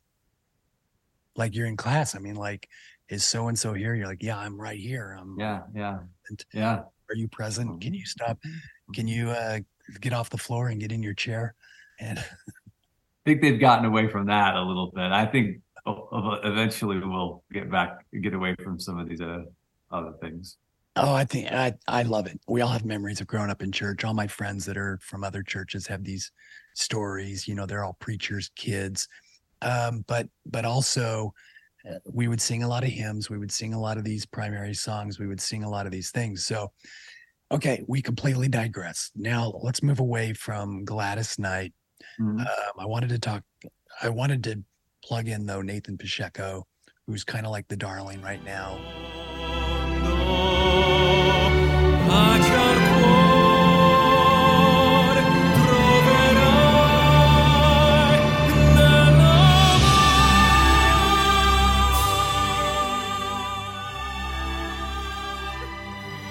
We did a song together, One by One, that was written, that I wrote with one of the apostles, Elder Bednar. Mm-hmm. I do not know if that's going to make it into the new church hymn book since I'm not participating. We'll see how much he loves it. And then James. All it would take is one phone call from Elder Bednar. No, I don't think that, honestly, I don't think that's true at all, because when we were writing the song and we talked about that in the first. Go back and listen to that first episode. We talked about the bureaucracy and the layer. Yeah. Trying to even get that song to where I had any rights over it. And, I was going to talk briefly about one-hit wonders like James the Mormon. Mormon rap? The Mormon rap? That was a... No, there was Mormon rap. No, I know. James the Mormon's more recent, but there was the Mormon rap in the late 80s. That was a one-hit wonder. Gosh. I don't even know if those guys were probably not LDS. It was a little satirical, but it got radio play in Salt Lake. Well, no, the Mormon rap song originally, and I met this guy, trying to remember his name, Walter and Hayes Band. Yeah, that's them. Walter and Hayes Band, the Mormon rap, and it was hilarious. Mormon. If you didn't understand, it was under comedy as a comedy novelty song, in which the rapper describes his lifestyle through a series of Mormon cultural stereotypes. I'm a fine young man, I'm living clean. Don't smoke, don't drink, if you know what I mean. I don't touch soda pop, if it has caffeine, you might say I'm a good little sunbeam. I didn't even date till I turned 16. I don't even know the meaning of the word obscene. Flip and fetch and scruddly me. Well, ye many Christmas and fiddle-dee-dee. More and better, more and back to the more and back. More and better, more and back to the more and back. And that kind of inspired like Sons of Provo, that Will Swenson, who is playing Neil Diamond in New York Broadway production of A Beautiful Noise. Great musical, by the way, if you get a chance. But Will came out of a Mormon family. Now he was Javert on Broadway. He's married to Audrey McDonald. I mean, he's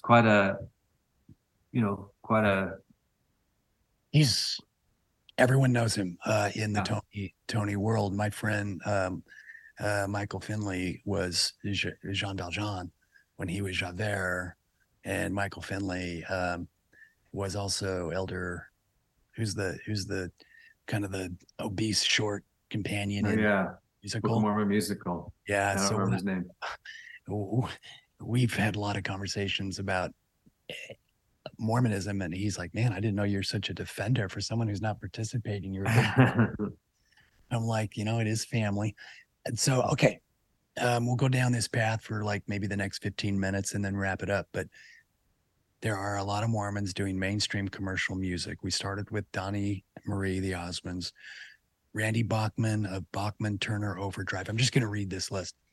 And people out there may know other Latter-day Saints that are in bands, but this is what I've got.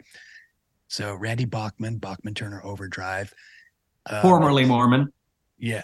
Well, Tal. No, I think both of them are out now. Okay, because his son Tal. I mean, I feel gossipy, and I don't know. No, you're fine. His son Tal is a one-hit wonder. I met Randy at a award show in Canada because I was part of a. Okay. So I would go. How long ago was that? I'd go to the Grammys and stuff like that. This was maybe like 3 years ago. Okay. He was BTO, Bachman Turner Overdrive. He was the Guess Who. He wrote. I mean, he's a legend. He is a legend.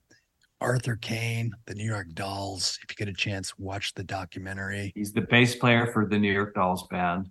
Converted to Mormonism. Devoted his life to doing genealogical work and helping at the temple in Los Angeles. But do you remember the documentary name? Yeah, New York Doll. Singular. Yeah. Watch that.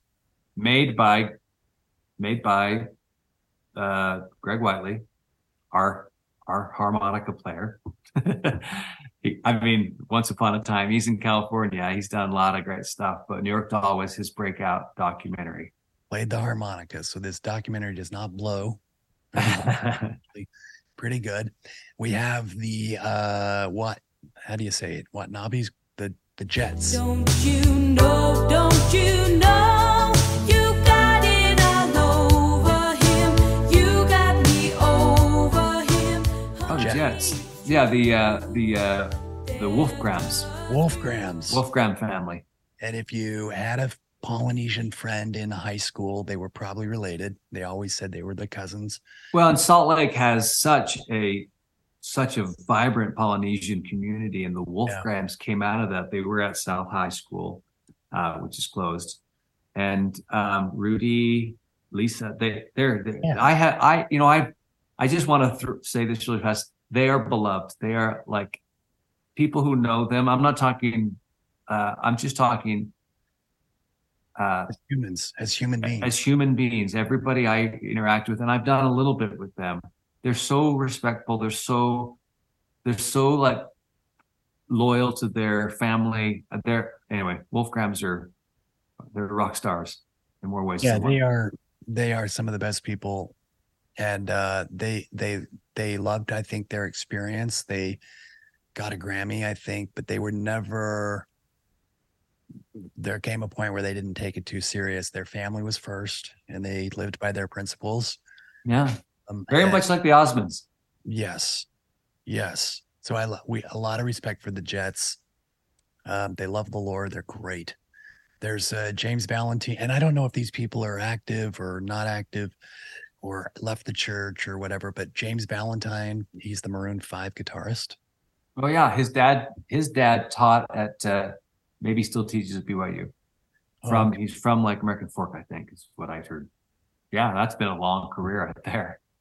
Yeah, good for him, You have Diamond Rio's Dan Truman, the keyboard player, and Dan, his sons, the Truman brothers, are now current. Their music is with Deseret Book Shadow Mountain. They have incredible songs. They're gifted. They're amazing. They live here in Nashville. That Due West?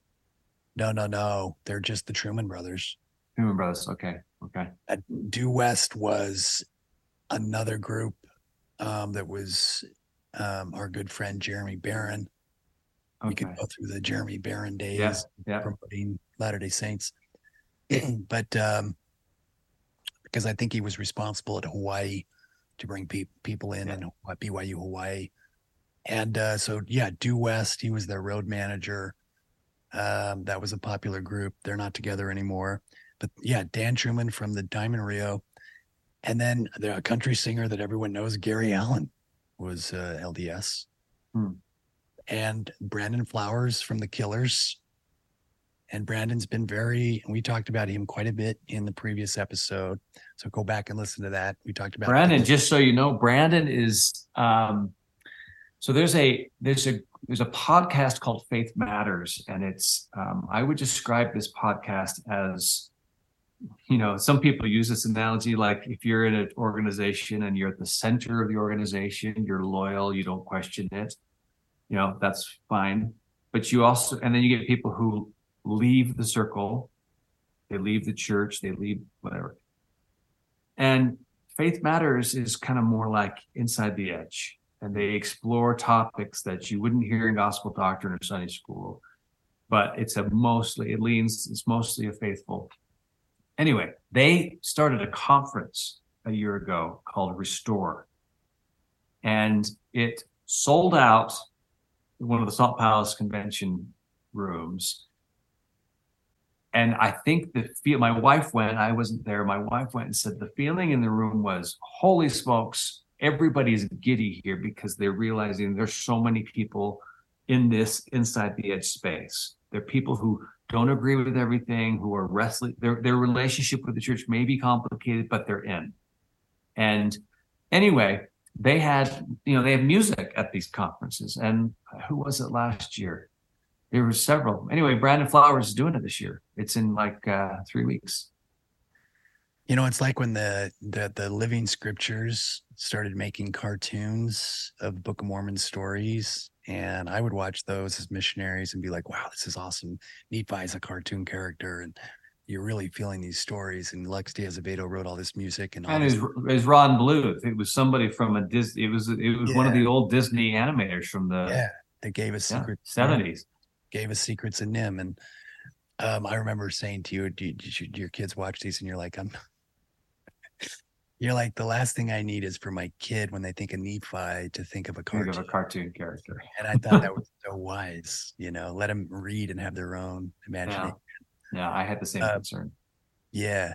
So I like that flexibility to where you're not all on one side of Parliament. This is a whole nother freaking podcast, Paul, because this topic so David Brooks wrote an article where for the New York Times, I think about 4 years ago, where he pulled from a Richard Rohr piece. Mm-hmm. And that's where this idea of being inside the edge came. Anyway, when David Brooks printed it, apparently a lot of the Mormon community it really resonated. So it became it's part of it's actually become part of the vernacular here in Salt Lake, because it's a growing body of people. And so much so that Spencer W. Kimball, who was the president of the church in the 70s, his grandson, Christian Kimball, who's a former bishop, but doing Mormonism on his own terms, he wrote a book called Living Inside the Edge. And it's basically it's like a manual. Okay. And anyway, this is a tangent again, but it's a fascinating thing happening in Mormonism right now. This move by so many people to not leave, but to go into this new space where they can do it. Yes. Historically, in most large corporate churches, you have the cultural church and the corporate church. Like you said, you have the high priest And the prophet. Responsible for the rituals, and the prophet who is basically advocating the message of Christ. And those worlds have blended to the point where it's hard for people that have these unique personal relationship with Christ, where they are feeling led to do certain things that goes maybe in contradiction of what the high priest is advising. You know, you can read the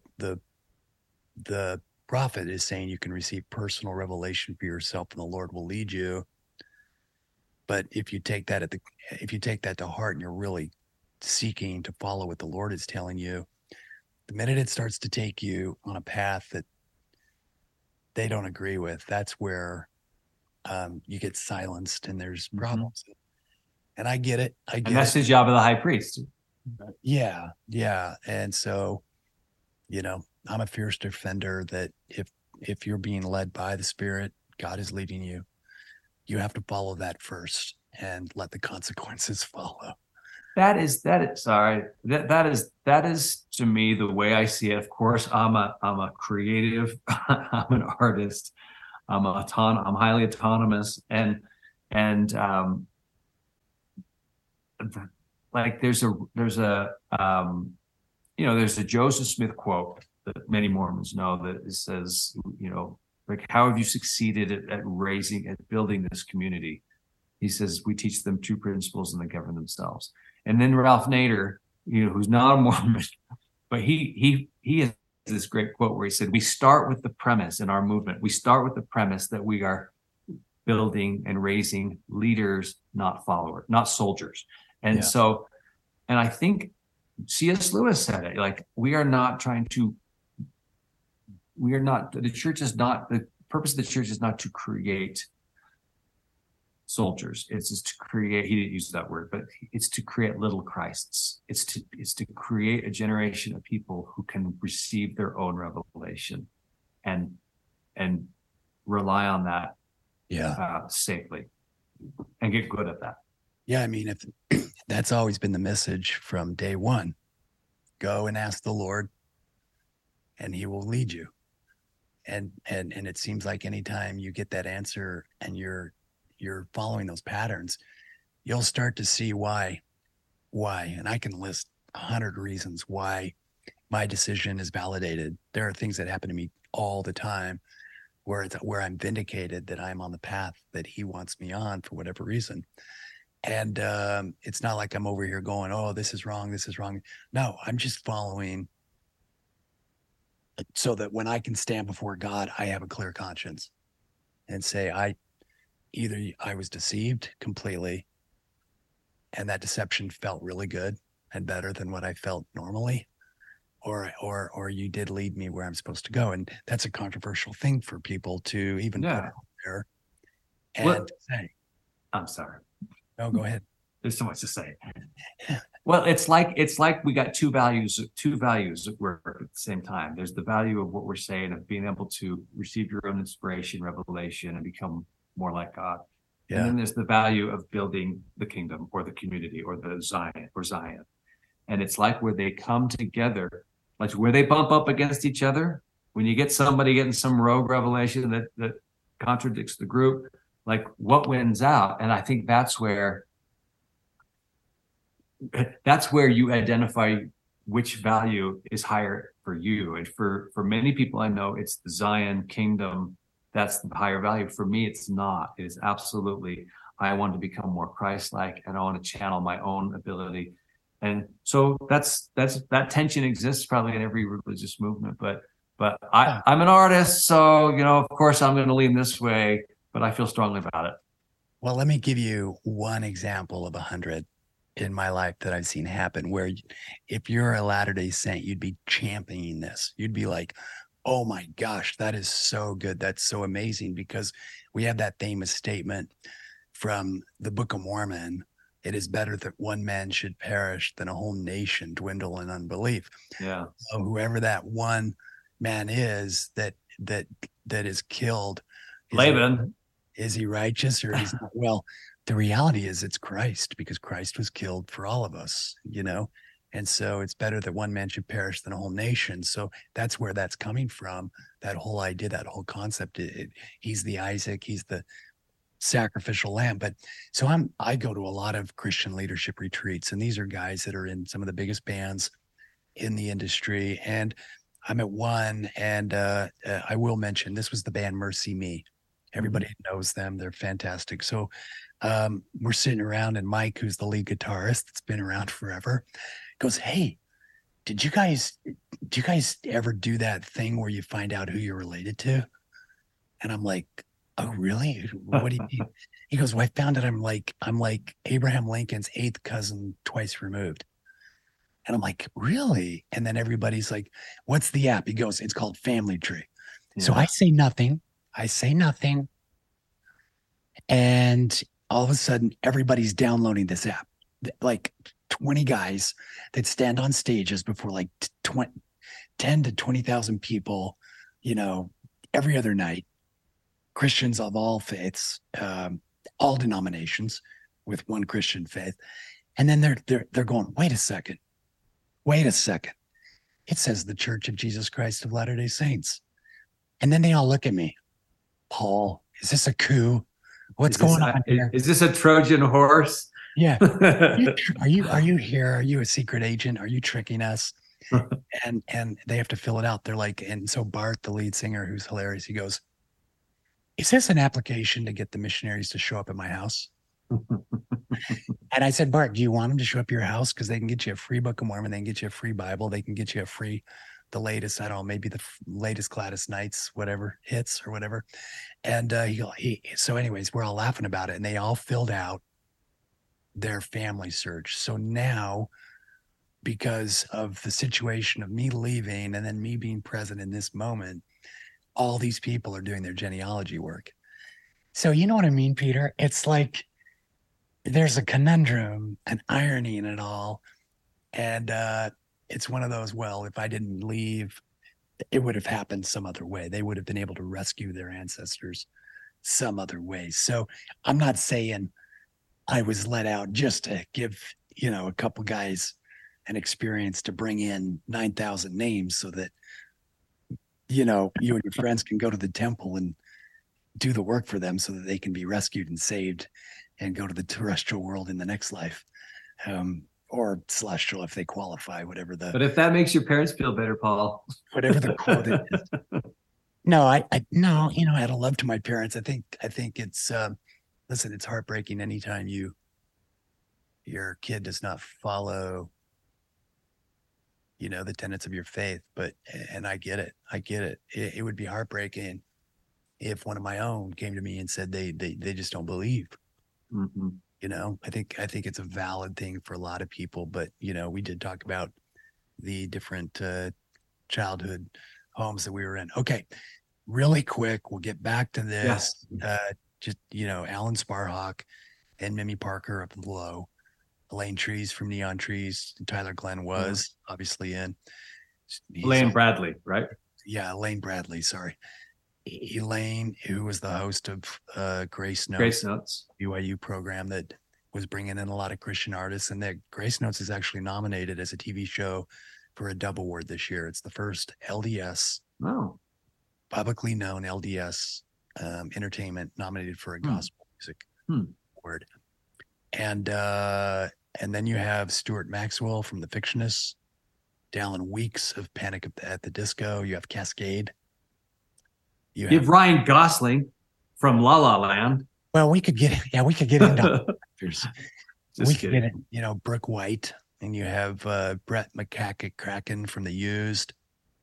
And then, of course, you have the Five Browns and, piano guys, me, David Tolk, Lindsey Sterling, you, bunch of people that are Mormons doing mainstream commercial music. So, I dabble back and forth in both of it.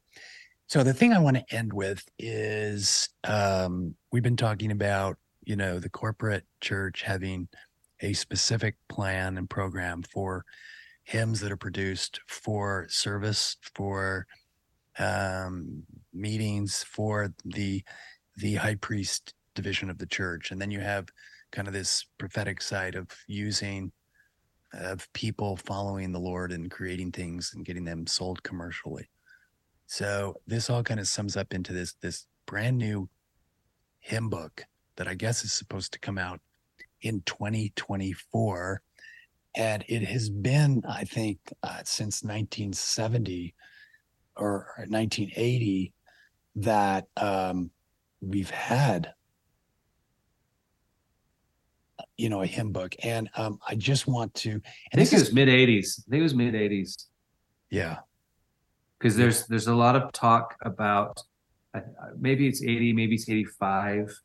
I know some of my friend. I have one friend whose mom was on that committee, and the reason I'm bringing it up is that we talk a lot in our church about how the hymns are all inspired. The selection, it takes a long time because it's a prayerful process. That these songs the selection is inspired, and then they did not include in the 1985 hymn book.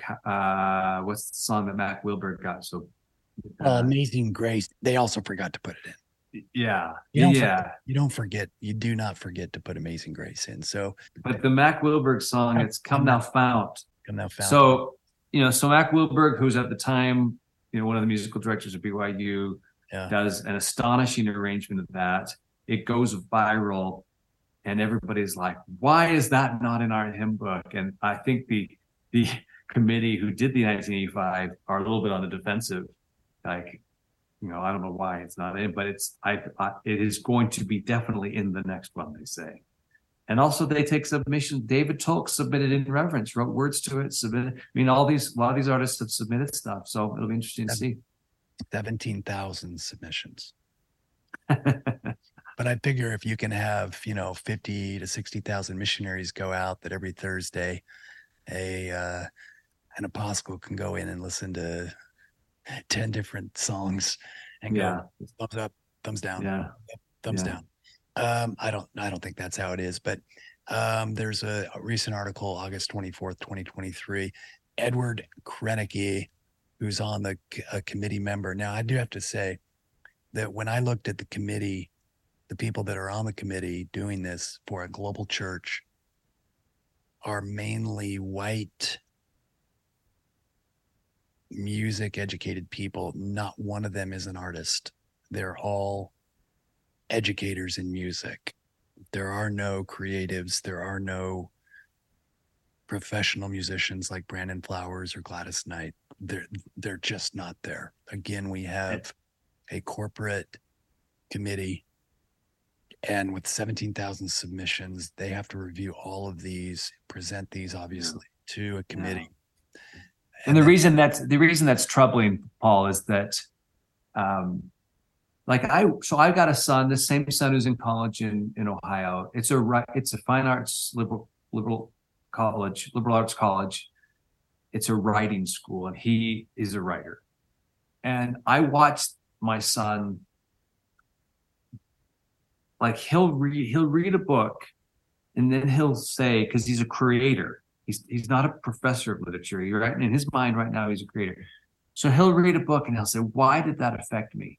And he'll read it again, and then he'll start to deconstruct and take it apart and try and get inside of it, which is exactly what I did all through high school as I was learning songs for a band I was in, right? And I guess back to your point, like that's what composers, that's what creative people do. They try to figure out, you do that with your music. Why does this song, is it because I'm playing this part light and this part hard? Is it this chord progression? And that I think is needed on a committee when you're trying to decide, if you're trying to go for what is the effect that this hymn will have on a room full of people? Yeah, elevated emotion. Is this going to release the dopamine to get people? That's what you do. Yeah. And with all due respect to people who teach it and professors and academics, they're not always inside they're not always inside the process in that way. Well, the music industry always says a song is everything. The song is everything. So just to clarify, it says, there's a question asked in this article. This is from BYU's newspaper. How do you make sure that everyone sees himself in this hymn book, regardless of race, nationality, socioeconomic status, gender. We have to represent everything. And he says we have to represent everything because the Lord's children are everywhere. It says that the 1985 version of the hymn book only exists in 43 languages. The translation took 37 years to finish. The latest language to receive that hymn book was in Mongolian in 2022. Not only that, but all the music feels like it's Anglican. It's all out of England. Listen, I don't want to be on that committee because 17,000 submissions, the number of people who naively will have their feelings hurt, which is why I understand the idea and the process, but if you have a professional committee, technically you should just go through and select by, if you're doing marketing and analysis, which they do a lot of, but they never talk about, which are the biggest selling Christian songs of all time? Do they coincide with our doctrine? And then take in a handful of songs that have been submitted over the years that already speak to these things that we know, because Mac Wilberg is not only he's not only considered one of the greatest composers of our time for choirs, but he happens to be the conductor of the Mormon Tabernacle Choir, the Tabernacle Choir. And he's got incredible works, but they're sophisticated, so they may not always fit. And when we did One by One, me and Elder Bednar, the main thing was I thought I was overcomplicating it. I was like, man, I should get revelation like Bach if this church is true. And then it occurred to me, Jesus tells simple stories. And then it came down to, well, maybe I'm overthinking. And in the middle of the night, I came up with like a little nursery rhyme, like a little row your boat. Because I remember, and then I presented it to Bednar. It was just a simple melody. And he goes, that's it. That sounds great. And he goes, because the 4-year-old kid in Africa and the 97-year-old in Tooele can sing that song and understand what it is. It's a simple melody. There's nothing breathtaking about it. There's, it's in the arrangement and the recording that we did for my album with Nathan Pacheco in the choir and Marshall McDonald's work and Kaysen's American Heritage Lyceum Philharmonic, which is a long title, orchestra. Our job as the musicians and the artists on the outside is to take this music and to create it into something that is going to release the dopamine and help people feel the Spirit of God. So the hymn book, again, conforms to, like the handbook, a universal parliamentary approach, and I don't think there's anything wrong with that. I think it's Presbyterianism 101, it's Methodism 101, it's Catholicism 101. No matter what Catholic church you go to throughout the world, you're going to sing the same hymns in ordinary time. It's always the same. And I think that there's power in having everything be the same no matter where you go in the world. But it's the people who can have the creative, as President Uchtdorf, one of the apostles, who's now not in the first presidency, but he always said, create something that's never been before, create. And it's our job to then take all these things that are presented to us in a corporate bureaucracy form and make them creative, like the woman, like one, like the woman that is a housewife that has a job on the side, raises kids, but she's got to teach little kids on Sunday. She's given the principles of what to teach, but she has to come up with a creative way to teach that's going to have impact. And I think that's the essence of what I'm trying to get through overall in this part 2. Yeah. That it's laid out before us, but it's up to us to make it special. Well, it's interesting we're ending with the hymns, because the hymns, maybe those are the raw materials that, I don't know, like I because I was in an inactive, non-practicing family growing up, I wasn't exposed to a lot of the hymns, but then I was, as a missionary, And I personally never had a massive connection to many of the hymns, although I have my favorites. I would suspect you do, though, because it is part of your your memory from as far back as you can remember. And you've done several, how many albums now that are sort of many. And this book that they put out next year, this hymn book, could become, like I said, the raw materials for the next generation of, like I say, I didn't have a connection, but then again, I had that experience in the MTC where I was really kind of hurting because I was homesick, and we stood in a circle, and it was Sweet Hour Prayer that was sung that night, and I never heard it, and it just really like soothed me. And how I eventually did do a version of that song, I like, we can say that it doesn't influence us, but like I have a song called Jens. So I did an arrangement of Sweet Hour Prayer for a trek. I ended up performing it on Grace Notes, but out of that, like the arrangement ended up being, I was pretty satisfied with it, and I liked it. So I went and I knew I would never record Sweet Hour Prayer, so I adapted it into a song called Jens Peter Larsen, which is on my last album. And that's Sweet Hour Prayer, but taken a step further and turned into my own song. So yeah, they do influence culturally, even guys like me. The minute you hear those melodies, it transports you back to that time. So yeah.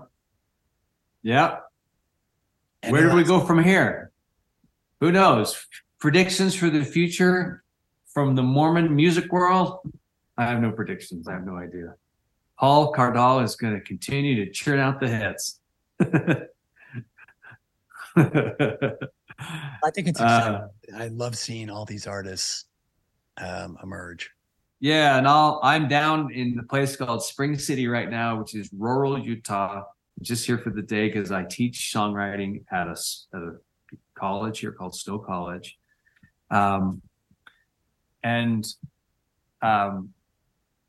was blown away immediately by the amount of talent. Provo, Utah has a music scene that people talk about. It's a lot of stuff's coming out of there. Ephraim is like a little small. It's like a little satellite to Provo, and it's been remarkable. And in fact, my second day class this semester. Let me pull her name up real fast. You find this interesting. They said her name is Gemma Griffiths. She is a huge star in Zimbabwe.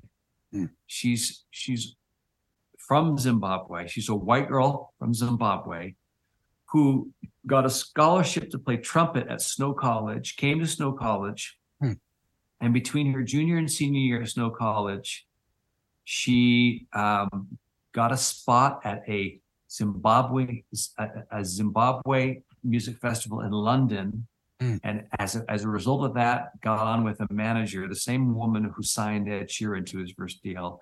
And now Gemma Griffiths is a star in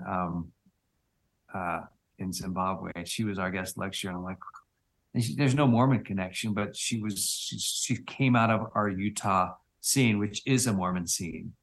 And she has nothing but glowing things to say about her time here. And she came out of the Snow College. Go look her up. I think you just did. I love that area. My sister went to Snow College. I did a bunch of EFYs as a counselor on Snow College, and they've got that great canyon up there where you can go fish and camp. And yeah, I love it down there. So, well, Peter, it's been another 2.5 hour show. Sorry, everybody. So we've just dialed in. We're still falling short of the length of a John DeLynn one day. Yeah. You're only about halfway there, Paul. My ridiculous interview with him was 5 hours. 5 hours. You can tell my voice at the very end. They're like, "What's wrong with him? He's dying." His voice is getting weaker. The more he talks about the church, he's like fading. He's fading quick. Do his work, get his temple work done. So, all right, brother. All right. Keep in contact. You got it. Thanks for having me. All right, brother. We'll talk to you later. I'm a fine young man, I'm living clean. Don't smoke, don't drink, if you know what I mean. I don't touch soda pop, if it has caffeine, you might say I'm a good little sunbeam. I didn't even date till I turned 16. I don't even know the meaning of the word obscene. Flip and fetch and scruddly me. Well, ye many Christmas and fiddle-dee-dee. Mormon, back to the Mormon back. Mormon, back to the Mormon back. Did you know the best way to support your favorite musician is to bypass social media and go to their website and subscribe to their mailing list? Going directly to the artist's website ensures you and the artist will have no third party controlling your relationship. It's a direct contact. Please show your support, particularly for our host. Go to Paul's website and subscribe, followed by other artists you enjoy. Visit www.paulcardall.com. Not only is Paul a podcast host, but has gifted the world with award-winning music that's brought comfort to millions of listeners in more than 160 nations. His latest album, Return Home, is an introspective listening experience. Each song, carefully crafted, takes listeners on a cinematic journey to the lands of his ancestors. In all, Return Home features 13 songs. From his original piano pieces, Shropshire Hills, Immigrant Ships, The Shores of Normandy, Red Poppy Fields, Fathers and Daughters, Eliza's Theme, to arrangements of popular hymns, I Believe in Christ, and Love One Another. Whether you just need to relax, study, meditate, pray, or for some other healthy reason, Paul's music helps create an atmosphere of peace wherever you are. Add Paul Cardall's album Return Home to your favorite platform, whether it's iTunes, Apple Music, Spotify, Amazon, Pandora, or some other. For the sheet music and more information, visit www.paulcardall.com.